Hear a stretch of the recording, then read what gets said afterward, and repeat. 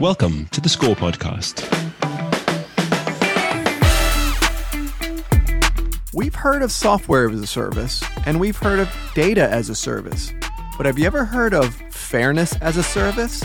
If not, you're about to.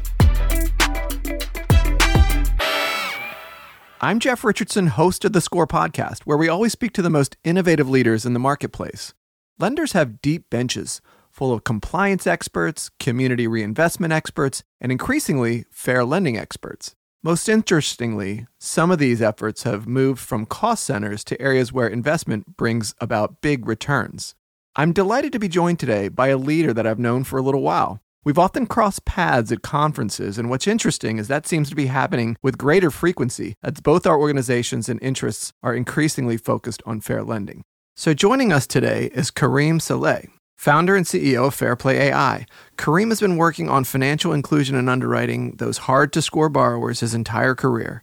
At Zest Finance, now Zest AI, he worked with lenders to adopt AI underwriting. At SoftCard, he worked with retailers, financial institutions, and tech companies to democratize mobile payments.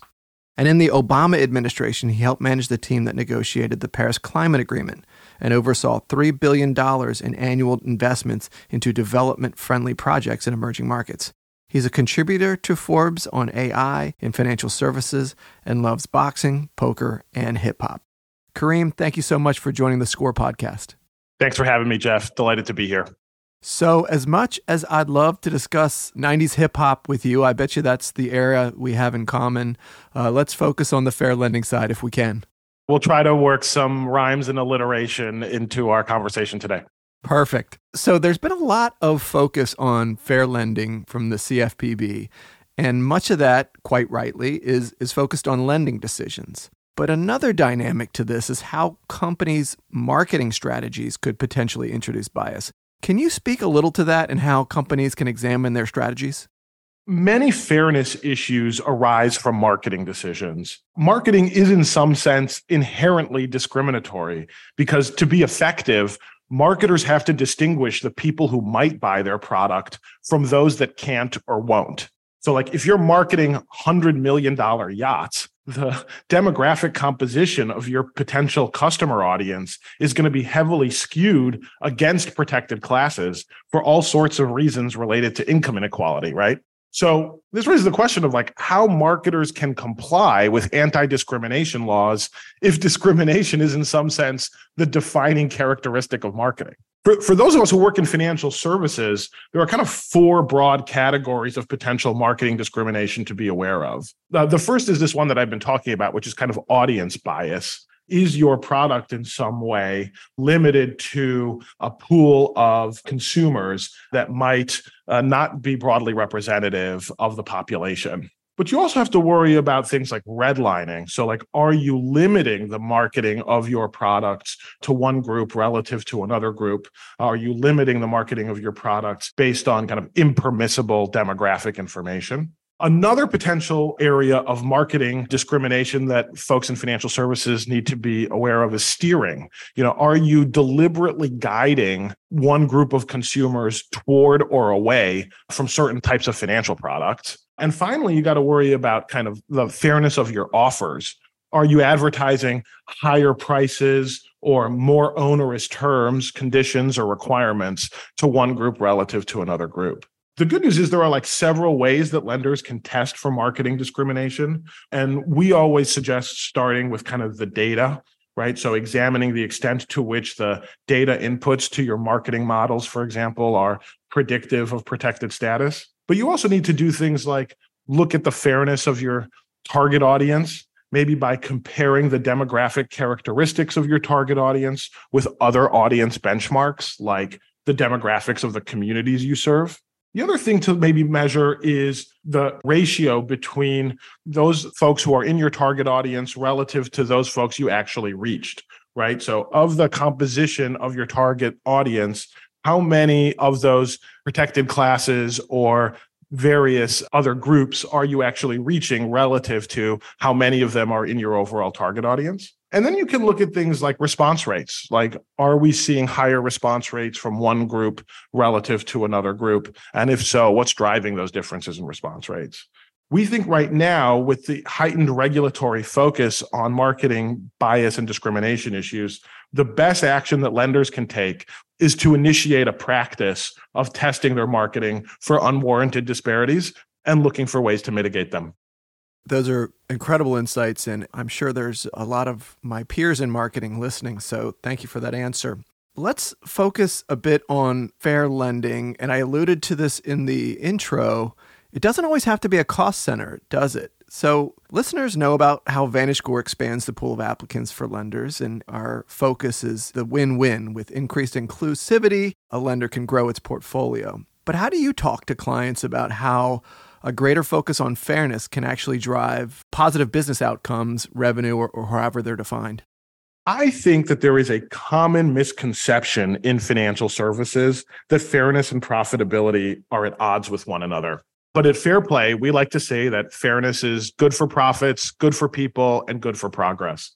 As you know, there are roughly 50 to 60 million Americans that are hard to score, and that's largely due to limitations in data and mathematics. One way that Fair Play customers are turning fairness into a profit center is by leveraging what we call fairness through awareness techniques as a part of second look programs. So I like to say that for 35 years, we've tried to achieve fairness through blindness.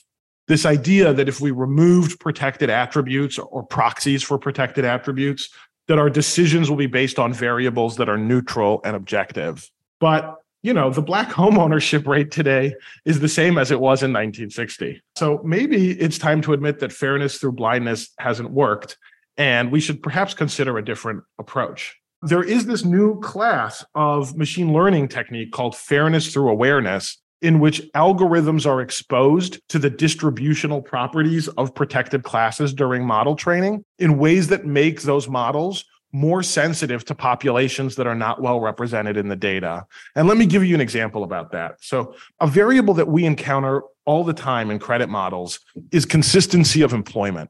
And if you think about it, consistency of employment is a perfectly reasonable variable on which to assess the creditworthiness of a man.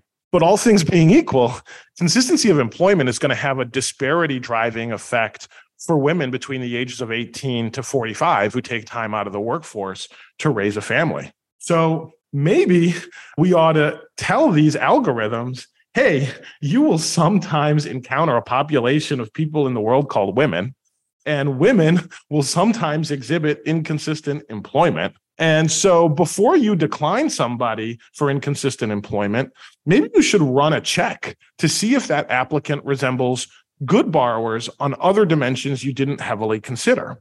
And what we find is that 25 to 33% of the highest scoring Black, brown, and female applicants that get declined would have performed as well as the riskiest folks most lenders approve. So today, our partners are leveraging these fairness through awareness techniques as a part of second look programs. So before declining someone on the basis of their, primary or incumbent underwriting model, a lender will double check their underwriting and pricing decisions using a fairness aware model to ensure that they're not about to say no to somebody they ought to approve. And what's really tremendous about this, Jeff, is that our customers have been able to increase their approval rates by 10%, increase their take rates by 13%, and increase fairness to protected classes by upwards of 20% by using these fairness through awareness techniques in conjunction with second look programs.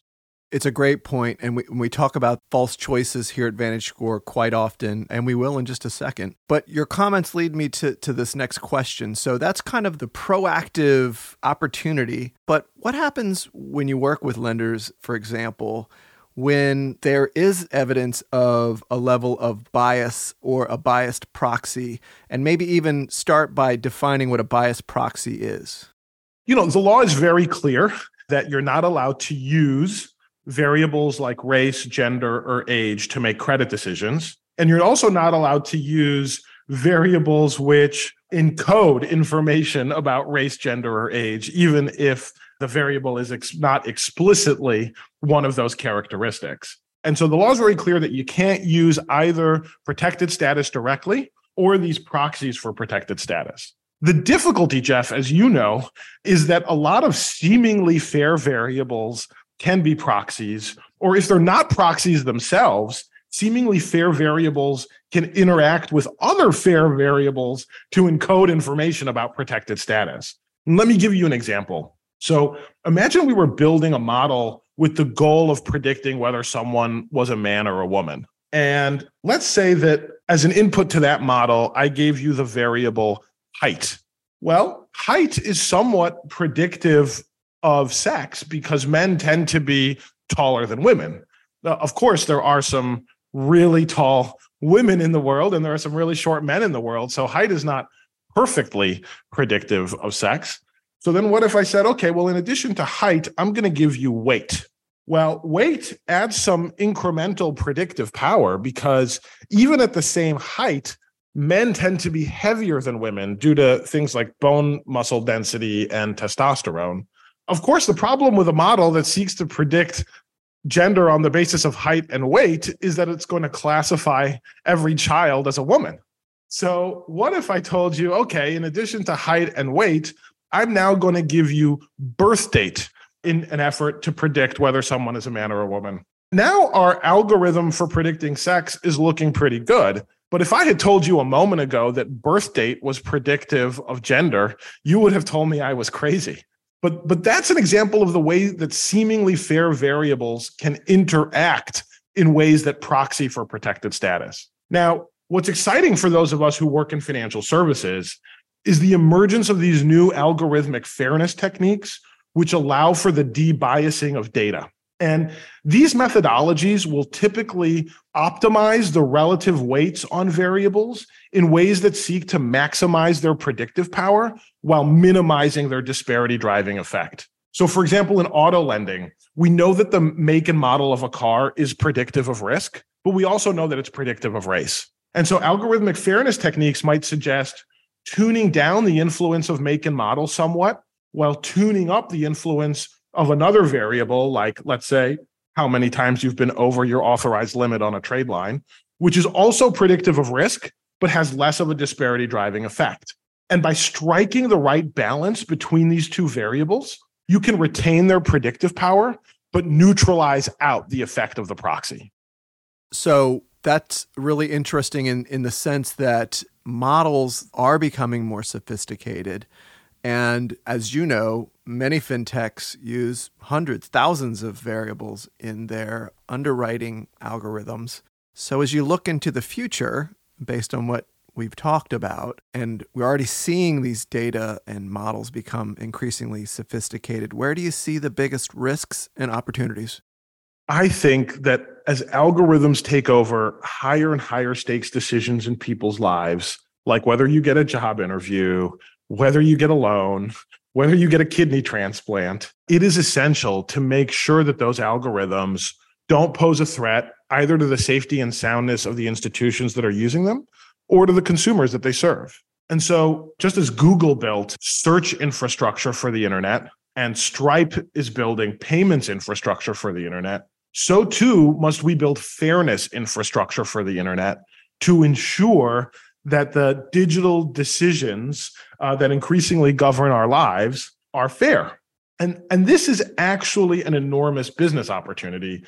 Let me explain why. If you think about it, every algorithm must be given a target, an objective that it seeks to relentlessly maximize. So take the Facebook algorithm.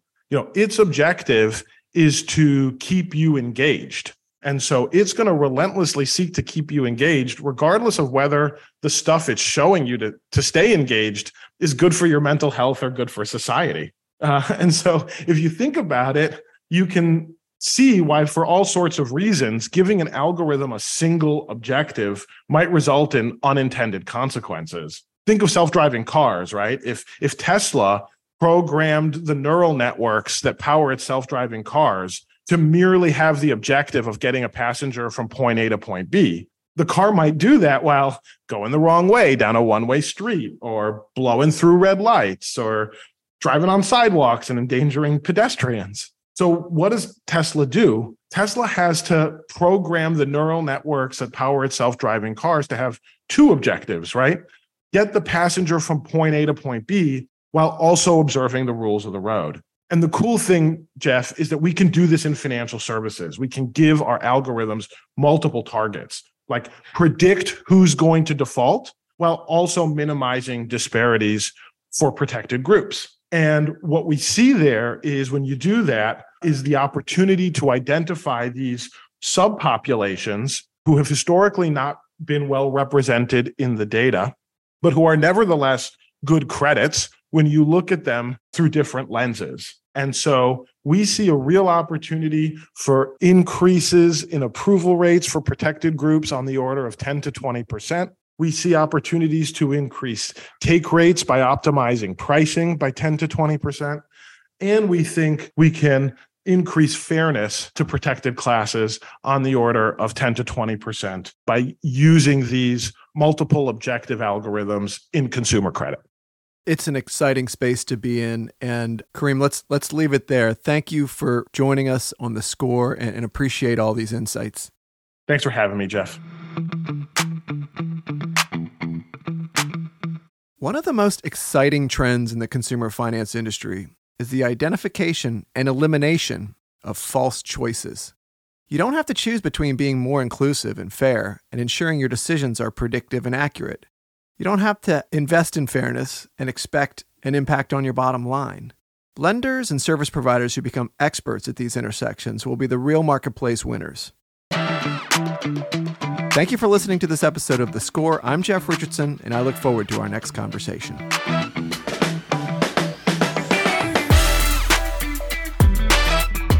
The views and opinions expressed in this episode do not necessarily reflect the official policy or position of VantageScore Solutions. Visit VantageScore.com to learn more.